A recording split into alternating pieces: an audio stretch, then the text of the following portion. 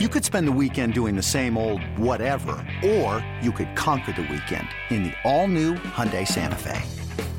Visit HyundaiUSA.com for more details. Hyundai, there's joy in every journey. Oh, I can't fight this feeling anymore. I've forgotten what I started fighting for. That's all I got. It's time I bring this. That's what I was telling him. Ship into the shore and throw away the oars forever. Dude, if you're driving a ship with oars, I don't want to be. I think it's more metaphorically speaking than. I'm very literal with my rock music. Get out of here. Way back, hooks up. There's the cycle. You can put it on the board. Yes. A single, double, triple, and home run in one game. And he is hit for the cycle. All right. Welcome back to The Cycle. I'm your host, Pat McGann. I'm with Kevin Bozeman this How are week. you, sir? Good to see you. It's the 4th of July as we record this. As you hear this, we're probably heading into the All-Star break. We just had a great conversation with the lead singer of REO Speedwagon, Kevin Cronin. It was one of my favorite interviews, to be honest. He was great. He was great because not only is he, he's humbled, he's down to earth, but he was a true White Sox fan. I mean, he stumped us with White Sox trivia. Right. I mean, granted, it was when the White Sox first started playing, but still. Yeah. It was still like really good trivia. It was an interesting thing that I would have never have guessed it, but it was great. And if we're going to be honest, walking into it, we're both kind of like, because I know their songs. Of course, right? Everyone knows their songs. And they are, but I didn't know a ton about him. And it was, it's the 4th of July. We probably walked into this not as prepared as we have for other interviews, but that's the joy of it too when it just flows. It was just a conversation. He's such a natural and such a good dude. It was really fun. And the guy looks good. And you talked about his father, who's 90, 91. And this guy looks like he's going to be around that long, too. Yeah, he looks like he's in great shape. And I guess, if people don't understand, doing 2.5 hour shows on a night, you got to be in shape. You can't be out partying hard. You got to take care of yourself. Oh, my buddy saw Guns N' Roses the other night, and they said it was fun, but I think Axl kept disappearing a little bit. Right, and Slash carried. I heard the same thing, that Slash pretty much carried the whole thing because Axl had to go has catch put his on a breath. couple of pounds, where Kevin for REO Speedwagon looked like he was in great shape, and he was in the forefront the whole time. So good for him. And the shows they put on, those, like I said to him, those guys are huge stadium. They're doing the arena. They're an arena act. Yeah, they fill it up. So no, that was great. Hopefully, this is we start to turn the corner now, and we can pick up some momentum. Cleveland's has got a couple of losses now that LeBron James nostalgia has wore off of them. Right. Kansas City is injured, and I still think Kansas City is the team to beat, but they are injured and battered. We got to take advantage of that. Detroit is playing a little bit better than we thought, but look, it's competition. It shouldn't be easy to win the World Series. It shouldn't be easy to win your division. Let's not worry about what everyone else says. Let's just keep stacking up series wins. It's probably not the most ideal road they took to come up to the break where they're probably going to be, but this is, if you said at the beginning of the season, the Sox is going to be, and again, this will be a week from now. They got 6 games, but so if you go to the All-Star break above 500, that's where you want to be. You're in the hunt. You want to be in the hunt. That's just it. You want people to go into July and August looking forward to the game instead of going, are we about to trade our best players for prospects? And let's be honest, the White Sox under the Reinsdorf watch, we don't rebuild here. We every year we try to put a team that's competitive where if we're in it for the break, we can add pieces, and that's where we're at now. So, and the team's so different now than it was when the season started. completely different. And I love Tim Anderson. Another 2 hits yesterday. This guy's had a bunch of multi-hit games. His speed, love it. And you got Morneau starting a AAA assignment. Right. That could be. That's another smart White Sox move. This is what they've been doing this year. They have been low risk, high reward. Thank you, Jimmy Rollins. Thank you, Matt Latos. You gave all you could, but now it's low risk, high reward. And it's the same thing with Morneau. Like, hey, like in minor league, if you can show flashes of your MVP self, great, you're perfect. If not, you're in AAA. Like, all right, there's no real financial risk or team chemistry risk. You don't have to have anyone on the team. So I think they're very smart this year. I'm looking forward to today. They've done well on the 4th of July. They like to play on America's birthday, this team. You know who else does? The Yankees like to play on America's. They're 4-0, so we have a battle. And Big Game Shields, by the time you guys get a hold of this, we will know the answer. But he looks like he's turning the corner. Yeah, it would be nice if they go into the break strong after this 6-game homestand. Now, we have a couple Sox players I think are going to be in the All-Star game in some fashion. Chris Sale will probably be the starter if he wants to be. And I think Frazier probably will be in the home run derby. It's not official yet, but I saw that he wants to do it. He wants to defend. And maybe they'll pick up another 1 or 2 guys will be added. What's your favorite All-Star game? My favorite All-Star game? I mean, it's so funny to say, but because, I talk about the 83 Sox a lot. That's just in my life, that was the team that started it all for me, being at the age I was, and that's when I started liking them. And then it was like, it's hilarious. That year, they just happened to be hosting the All-Star game, too. Right. So that was a great All-Star game. And they were just starting to turn the corner into, because I believe they took first place on my birthday, which is July 18th, and then they never looked back. Yep. So they were just starting to turn the corner. The weird thing about that was they only had Kittle in the All-Star game because they really got hot the second half. Oh, yeah. But Fredlin hit a grand slam. I remember hearing that was the only time a grand slam had been hit in an All-Star game at that time. I don't know. Did someone do it since then? Maybe one guy did it since then. But forever, it was the only grand slam. And, that one sticks out. Frank Thomas homer in an All-Star game. Bo Jackson, that All-Star game, I think it was out west somewhere. Maybe when they he just led off with the home run in the Ray box, went back to back. My favorite All-Star game is, I know, my favorite All-Star game is when the game was tied and they're just like, yeah, we're done. That's it. But it's the All-Star game. We got it. We've all had enough. That's it. We've used all our pitchers. Everyone managed this game horribly.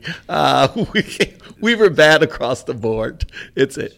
Yeah. So just Fredlin, still the only guy with the grand slam with as many home runs that are hitting the game now. That's surprising. Yeah. But let's say this: that All-Star game that tied. They went to one extreme to the next because now the All-Star game is. I know, that's what's funny. It's like I don't agree with that. I don't agree with the best players deciding. At least just do it every other year, man. For home field.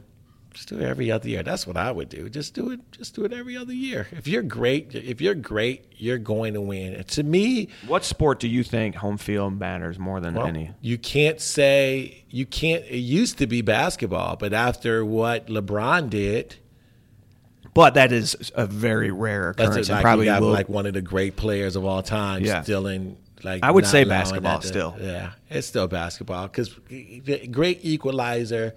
And home field advantage and baseball is if your pitcher is money, it doesn't matter if they got 35,000 fans cheering against you. If that pitcher is money, he's going to shut it down. But like with the NBA, they do seem like that home court advantage makes. I agree. Yeah, I think it is basketball. And then after that I would probably say baseball, but it's certainly not hockey. What about football? No, definitely football. Not they hockey. play Football. Neutral.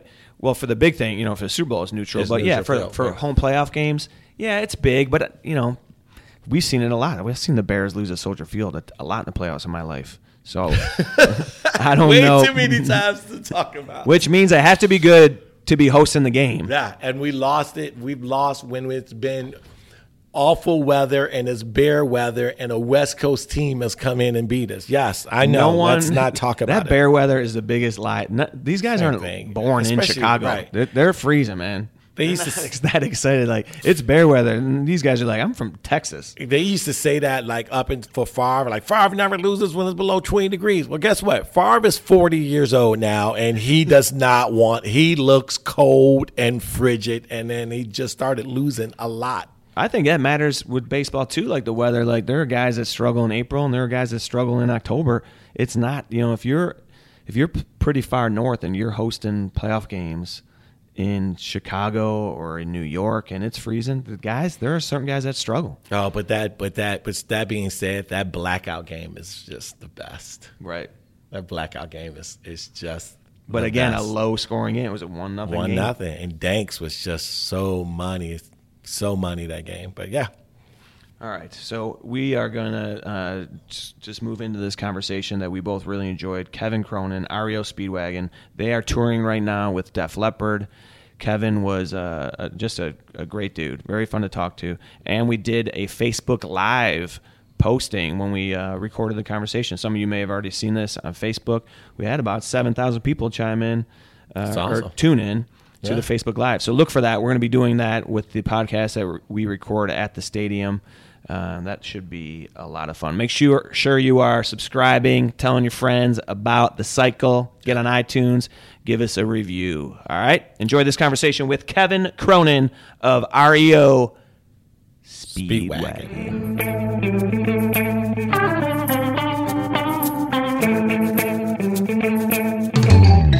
Joining us this week on the cycle, Kevin, how cool is this? Kevin Cronin from REO Speedwagon. What? You're almost 50 years into the game of being. Well, the band. There was an REO Speedwagon band in 1967. It was before my time. Our keyboard player Neil, though, was one of the founding members, and so they used to play like in Champaign, right? Yeah, in Champaign, fraternity parties and frickin' bar mitzvahs, whatever they could do. So, strictly speaking, the band has been around for almost 50 years. How long you personally been with? I joined in 72.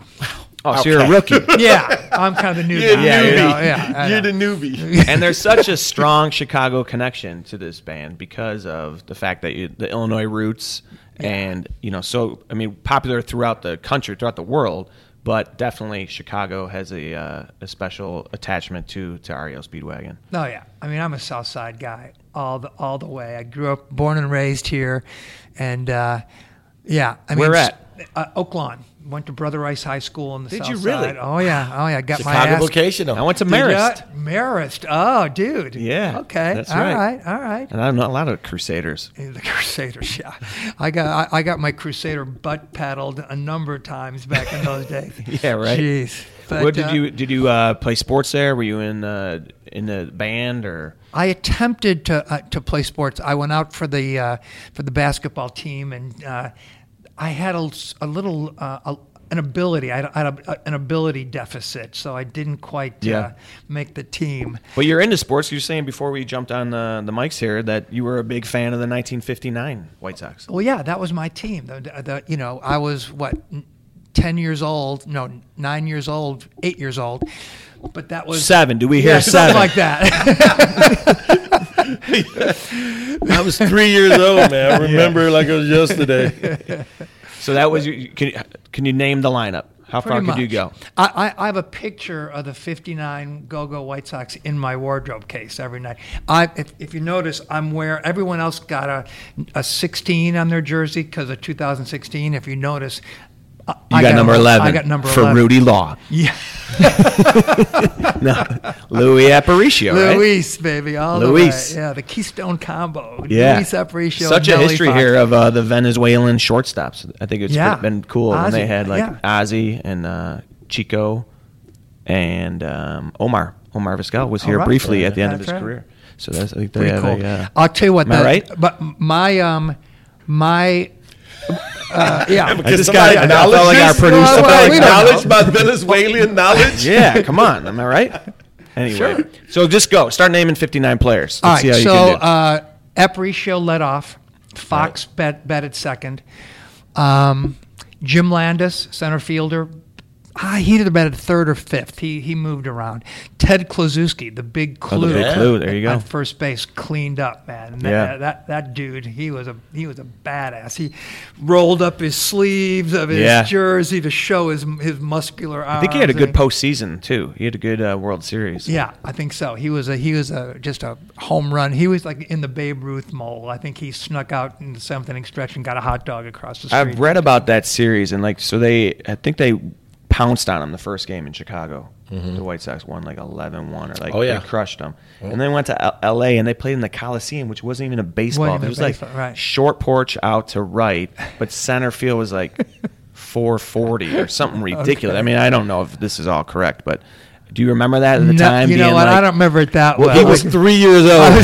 But were people talking about that? Like, this is nonsense. Like, this is like they're going out to L.A. and playing in the place that. You know what? I was just a kid, man. I just loved the whole. When you're a kid and your team gets to the World Series, that was what it was all about. Man. Especially at that time. Yeah, the Yankees were dominant.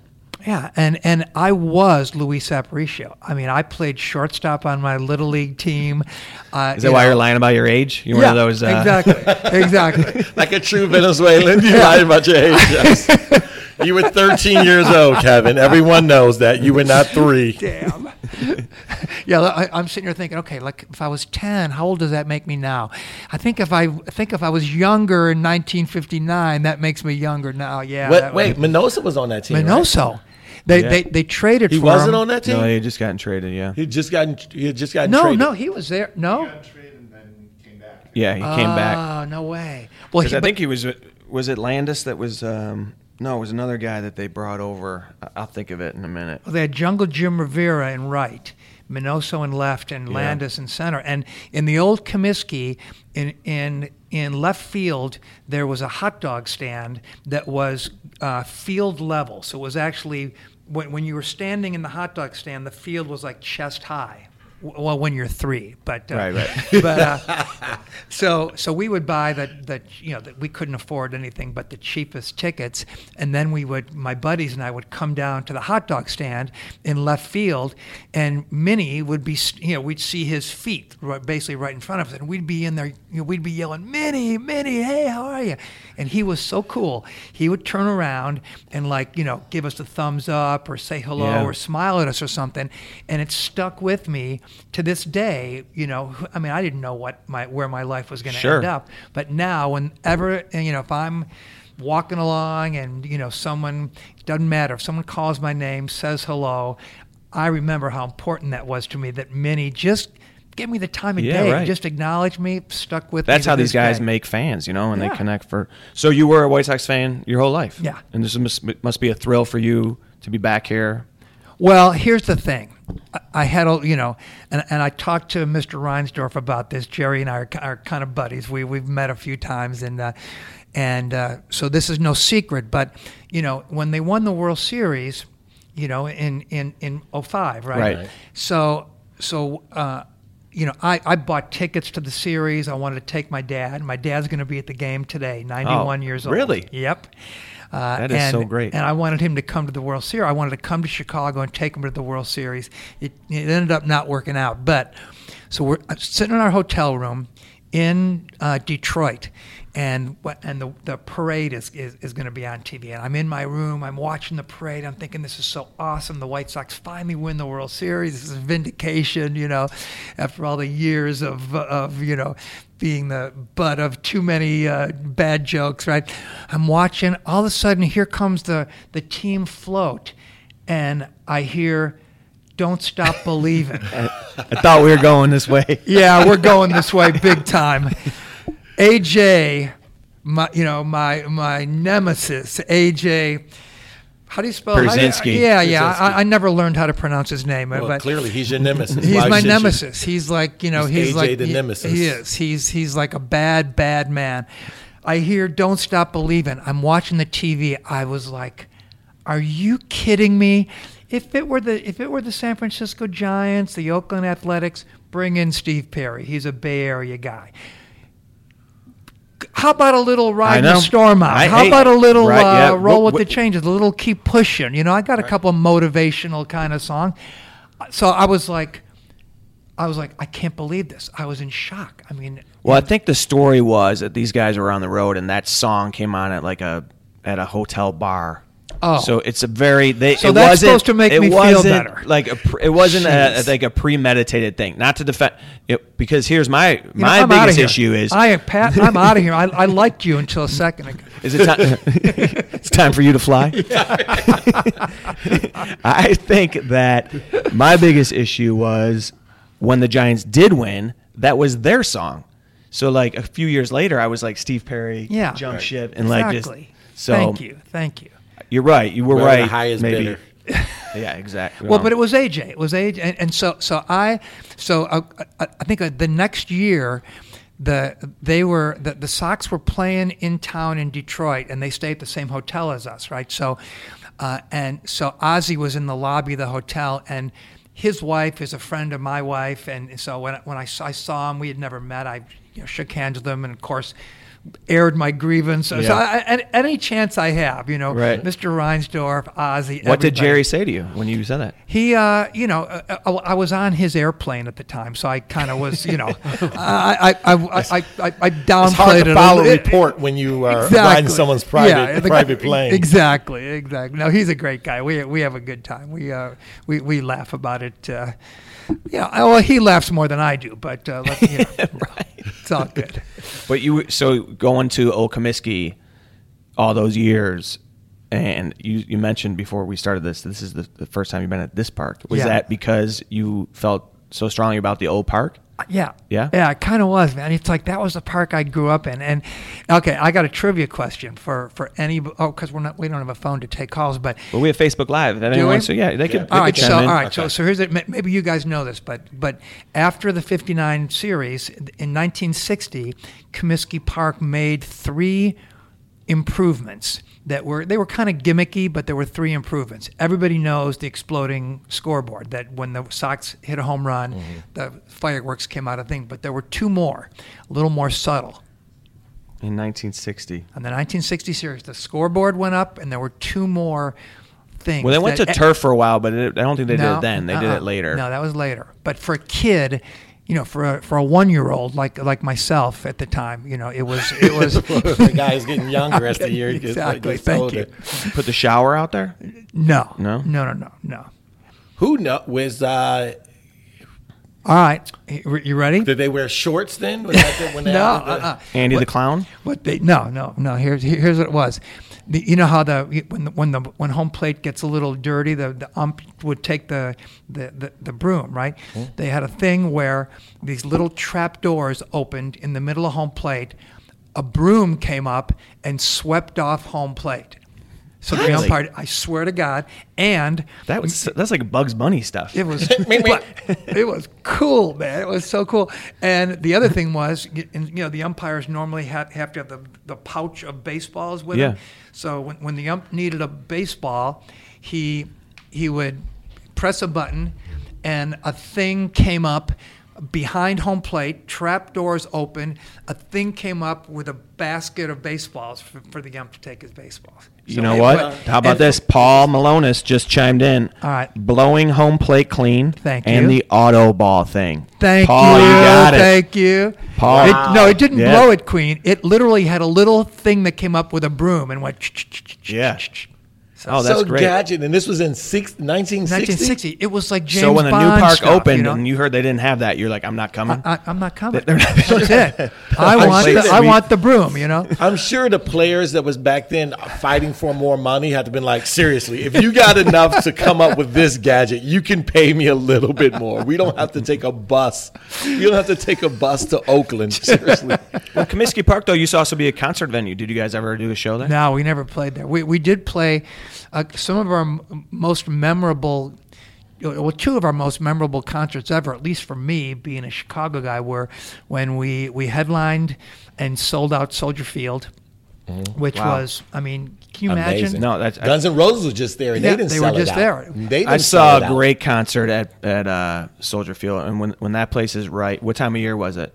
I'm not sure it's summer, but yeah, I don't remember exactly when. We did that, and the other one that was really memorable was we did a 4-night stand at the old International Amphitheater, but in the Stockyards. Wow. Did 4 sold-out shows, and it just so happened that was right when we found out that our High Infidelity record went to number 1.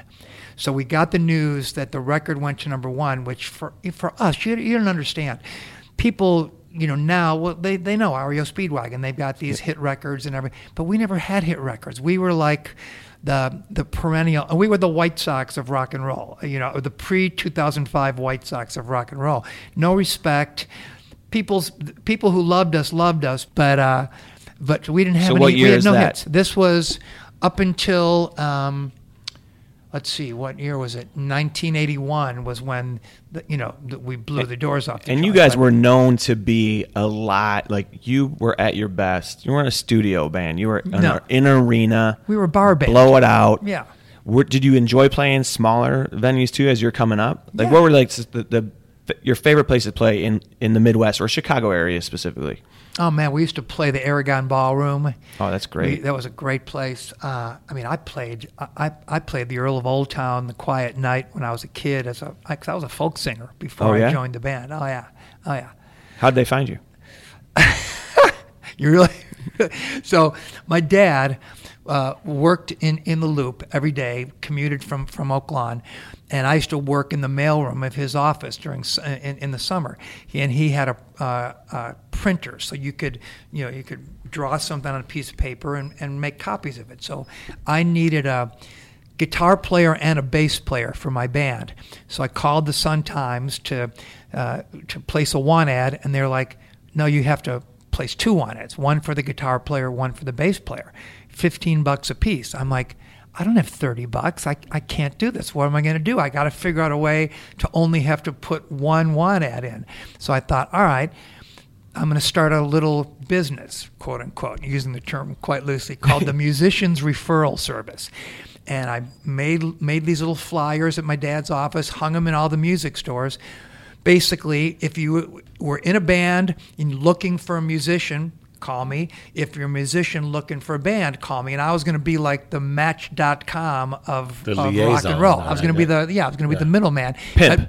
The pimp, the music pimp. Yeah. Thanks for putting it in those terms. I had a car with some cool rims, so people were calling me all the time. And I was going to Loyola University up in the north side in Rogers Park, and I was getting all these phone calls, and I realized I had no way of screening, so everybody that called was, oh, I'm the greatest, our band is the greatest band ever, we need so after about a month of this, I'm like, this is not working, I wish I could change my phone number, Phone rings, and same old story. Oh yeah, our band, we got a record deal with Epic Records. You get paid $200 a week. We're looking for a singer who can also write songs. I'm like, well, what's the name of the band? Well, I can't tell you the name of the band because we're signed to Epic Records. This is a secret. I'm like, dude, if you can't tell me the name of the band, I really can't help you. So all of a sudden the guy goes, well, all right, the band is REO Speedwagon, and I'm like, I've heard of them, man. They played Dex Card Wild Gooses in Chicago. I'm dating myself now, but you dated yourself when you say you're a big fan of 1959. Well, I guess I did, but that was before I was born. I've heard about that. So anyway, it turns out that I go, well, you know what? In my vast archives of tremendously talented lead singers who can write songs, I think I've got the guy for you. And and they're thinking this is the Musicians Referral Service. This is legit. So of course it was. There wasn't. Did you say it was you, or did you just said I got the guy? I got the guy for you. That's smart, man. So I basically scammed my way into the band, and I just had a friend who just posted on Facebook, and they said that they saw REO Speedwagon, and they said it was a great concert, and then they said, but after the show, the lead singer seemed to have fallen and hurt themselves, and I hope they're okay. Oh man, what happened? This is the post that I read. This is knowing that we are interviewing you guys. It's 2 days ago. Man, yeah. I went airborne. We had a really Well, one of our best Chicago, because You're touring with Def Leppard right now, We're out right? with Def Leppard. Great guys, great band, and we had, every show, we go all out, but some games you win by more runs than others, and we hit the ball well, on Saturday night out there in Tinley Park. So I was feeling great, man. I was on an adrenaline high. I'm like, this is a great, to have a great show in your hometown, there's nothing like it. And I was just like flying. This is great.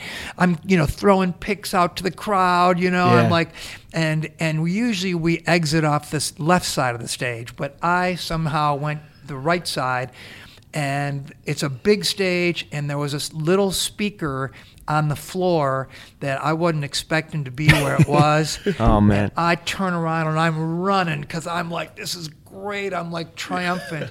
And I kicked this thing going full speed. I went airborne. I didn't know I was hoping perhaps that the audience people didn't. saw it, People my man. saw it, yeah. People saw it. You didn't. No Well, at one least said they- anything. You didn't hear like a collective. Ooh. Well, the show was over. I mean, I was on the way off stage, but I spent my day yesterday, this beautiful day in Chicago. I was up in a hotel room with ice on my leg the entire. Oh, man. the entire day. You're moving I'm good today. Yeah, I'm You're right. good, all right. Yeah, because you're a rock star. Well, that's not going to slow you down. Yes, exactly. I'm not gonna. Were there some party years during this? No, on. no, of course not. Talk about the party years. All right, the party years. Jeez. Because you're playing in arenas in front of how many thousands of people? 30, 40. Yeah, we sold Soldier out Field's Soldier selling Field, that out. 80,000 Yeah. people. So we've done our share of big gigs, and we definitely had our moments. Any funny stories, or wild stories? What do you You guys? guys struggled with the ladies, though, didn't you? Right? We did. With all your can't fight the feelings. And Yeah, the girls kind of liked us, But nowadays, man, I'm No, not happily nowadays. married. Let's go back. you know how how people say sex and drugs and rock and roll. Talk Yeah. about those first two. What can I tell you? I mean, Well, it's an MLB podcast. All right. I'll tell you. they and were we're- like, and hey, Kevin, you want to come back to the room? I would really like to talk about Louis Aparicio and what he Exactly. meant to me. We did that. Exactly. We made the White Sox connection already. Now let's get selfish. Well, I'll tell you this: we used to drive to. We used to play 250 shows a year. We used to drive around in a 1972 Chevrolet station wagon, right? So it was just ridiculous. So all of a sudden, our manager, who at the time, Irving Azoff, I don't know if you know Irving, he runs the world right now, but he started. We were his first management client down in Champaign, right? So he goes, "We got an airplane," and we're like, "You got an airplane?" He goes, "Yeah, we're gonna travel by airplane from now on." We're like, we're looking at each other like, "Wait a minute, we can't afford an airplane." This is But- when you start to know things are. Well, yeah, things are, Yeah. are headed in a good direction. But we get to the airport, and this airport was an old tail dragger from World War II, a Lockheed Lodestar. But it had our wing logo stenciled on the side. It was like, wow, we got our own airplane. This is like cool. We're like, we're making it here. So we're on the plane, and we're grooving, and it was an old airplane, but it was cool. But so one day the pilot goes, we're going to go pick up the owner of the airplane. He wants to meet you guys, and it was a day off. So we're like, all right, we're getting a good deal on this plane, obviously. So we fly somewhere in Texas, and this guy is walking from the FBO to the plane, and he just looked like, 1,000 miles of bad road. This guy was just like a badass, and he was scary looking. So he gets on the plane, and I always used to sit right in the tail, last seat, right in front of the door. So he gets on the plane, and usually when we're on the plane, we're like throwing food, we're laughing, we're having a great time. This guy got on the plane, it was silence. This guy was just like one of those people that you're afraid to if you say the wrong thing, he's going to kick your ass, that kind of guy. So he gets in the plane, sits down, plane takes off. And, there's a normal progression of a plane taking off. You're at a low altitude, and then you gain altitude. And this plane used to travel about 12,000 feet. after about 20 minutes, we're still about 500 feet off the ground going across Texas out in the desert. I'm like looking out the window. I'm like, well, that's a little weird, but we're all afraid to say anything. This guy sits down, poured out a baggie of I think it must have been powdered sugar. Sure. Yeah, because it looked like then that. he stuck his face in it, like he really liked this. He was really enjoying The this. little pixie stick thing. Yeah, it was just but it was a pile of it, and it was in his eyebrows. I mean, it was like Al Pacino in in Scarface, basically. And all of a sudden, he turns around, he walks down the aisle, and we're like statues. We're like so afraid. And then we hear some like clanking, like noises in the baggage department. And I'm sitting there because I'm right there. I'm afraid to look. All of a sudden, and we're still about maybe 300 feet off the ground. All of a sudden, I hear the door open, and it's wind, and it's like, holy! He opened the back door of the airplane. Now's the time to say something. Now's the time to say something. No, it was like a parachute. This is what we hear. And I look around, and he's sitting there straddling the door, 1 foot on each side of the door, with an automatic weapon, strafing cows as we're driving, as we're flying. Oh yeah. Now it's all starting. We need to start doing pre-interviews. Now I'm going, I think I understand why we get such a good deal on this airplane. Basically, what they were doing is on days off, our logo was just a cover. They were running across the border with guns, with whatever they were doing. So now, fast forward. So the first private jet was from the cartel. Basically. Just fast forward, and I'm almost done with the story, I promise. Fast forward about 12 years. We're staying in Washington, D.C., and I hear a knock on the door. I look through the peephole, and it's these 3 girls outside of my hotel room, and they're holding a book, showing me this book, and it was the Department of Alcohol, Tobacco, and Firearms yearbook, 1982 yearbook, which they publish every year to kind of show what they're doing, trying to probably get more funds, whatever. She opened it to a page, so I opened the door, let them in. They were, they were hot, and opened to this page, and there was a picture from the perspective of behind a unmarked car. These agents with guns drawn in the distance, our airplane. Basically, they busted the guy. It was they had taken all the seats out at this point, and it was just full of pot and Quaaludes, and this was one of their big busts for the year. So thank you very much. We were basically and to bring it full circle. That is why the Sox didn't use your song in 05. You think they're so? like White Sox that's what it was? song from cartel. I never drug band. I never thought of that. Yeah, that is great. But that's just like one of, I bet, a million stories from being a rock star for 30 years. We had our share of fun. I will tell you, and it was great. What were some of the bands? It was a great ride. Some of the bands that you guys were in awe of that you got to play with or partied with or saw like during those days? Well, I mean, we played Live Aid. I mean, that was pretty huge, awesome. With Willie Nelson, all those guys. Everybody, and 85. 85, yeah. So we had. I think Black Sabbath went on right before us, and Crosby, Stills, and Nash went on right after us. And I'm just, as much of a fan as I am with the 59 White Sox, Crosby, Stills, and Nash. Yeah. Yeah. Oh, yeah. As becoming a folk singer and then coming up. Yeah. Stephen Stills was my hero, and I ended up getting to write a song with him. So that was just that was just amazing. What is your writing process? Because as stand-up comics, we try to mine our lives and try to pull the humor from the things that's going on in our lives. When you write a song, do you have to? Sometimes you just get like an instrumental version and you pen words to like the back, like the music, or do you just pen words and then add the music to it? Like, where does your writing come from? Well, I'd say it kind of the inspiration, the moment of inspiration is there's music. I mean, every time I pick up the guitar and just start fooling around, if I stick with it long enough, something. It's just weird. Something appears. It just happens. Okay. And so if it just so happens that there's something going on emotionally at that particular time, then that emotion that's where the music comes from. And you write the music and the lyrics. Yeah. And so there's a burst of inspiration where there's lyrics and music, and then, and so you capture that, on a cassette player or an iPhone nowadays, and then, and then slow down, Kevin. Slow down. Stop name dropping your tech savviness.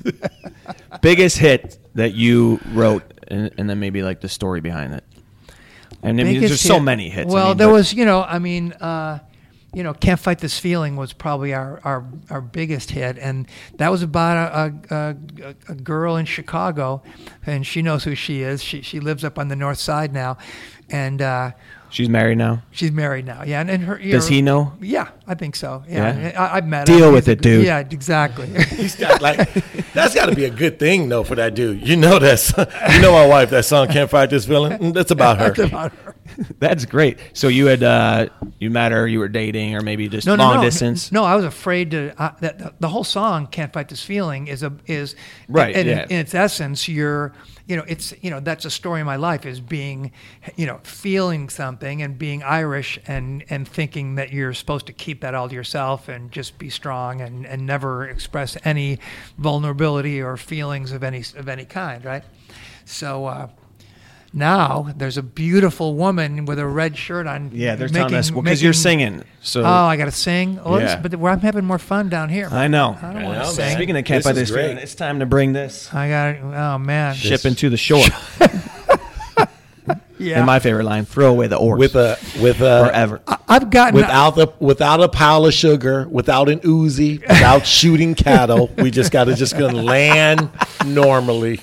Thank you for being here, Kevin Cronin, legendary rock star, REO Speedwagon, and lifelong Chicago White Sox fan. Yeah, I want to hear about you guys, man. I want to hear about how you guys. So you say you write your material from life, listen, right? Man, but we're comics, so there's imagination. There's no sex, drugs, and rock and roll with us. It's. But check it out. I'll tell you what. There's nothing more exhilarating to me than getting a laugh. When you get a laugh, and I've got my hobby, my like weird hobby is, it's not a hobby, but it's just a joke between my wife and I that of making comedians laugh. If you make if I make a comedian laugh, that's like the ultimate. And there's a joke that I tell during this tour on stage, and it's a good one, and it's from our experiences. Actually, our keyboard player, he's a really funny guy, so we kind of work together on some of the. But when we had 17,000, 18,000 people the other day. To get a laugh out of a huge crowd like that. Oh yeah, I know where you guys are coming from. Right. It's addictive. You once you get a laugh. Let us know if you need an opener, buddy. I need material. Yeah, we want you to come out. I need material. How do you want us to write for you? I get where this is going. We'll connect. Yeah, we'll connect, and we'll have you out to a show. That'd be awesome. All right. Thanks so much, Kevin. All right, guys. Thank you. Appreciate it. All right, good luck. Thanks, Have fun out there. Appreciate it. We'll kill it today.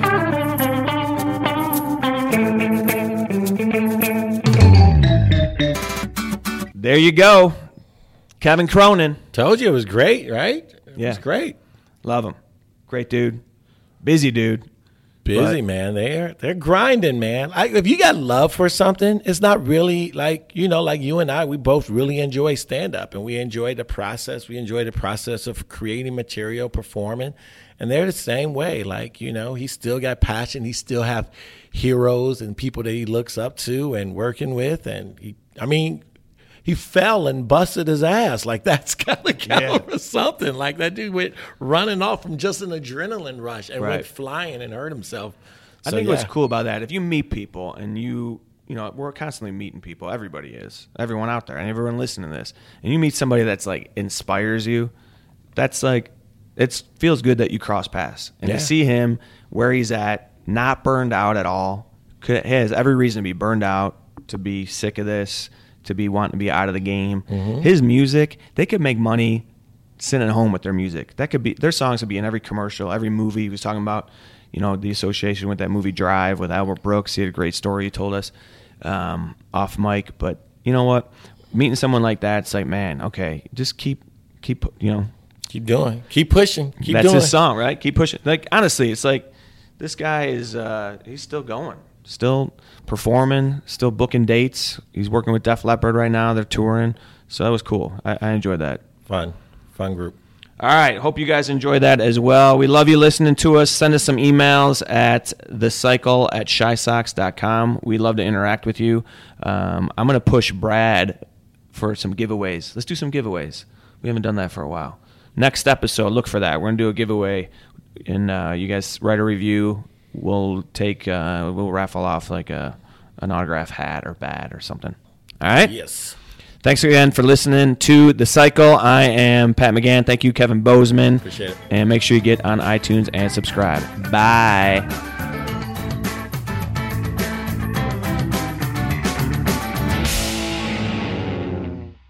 He gone. He did it.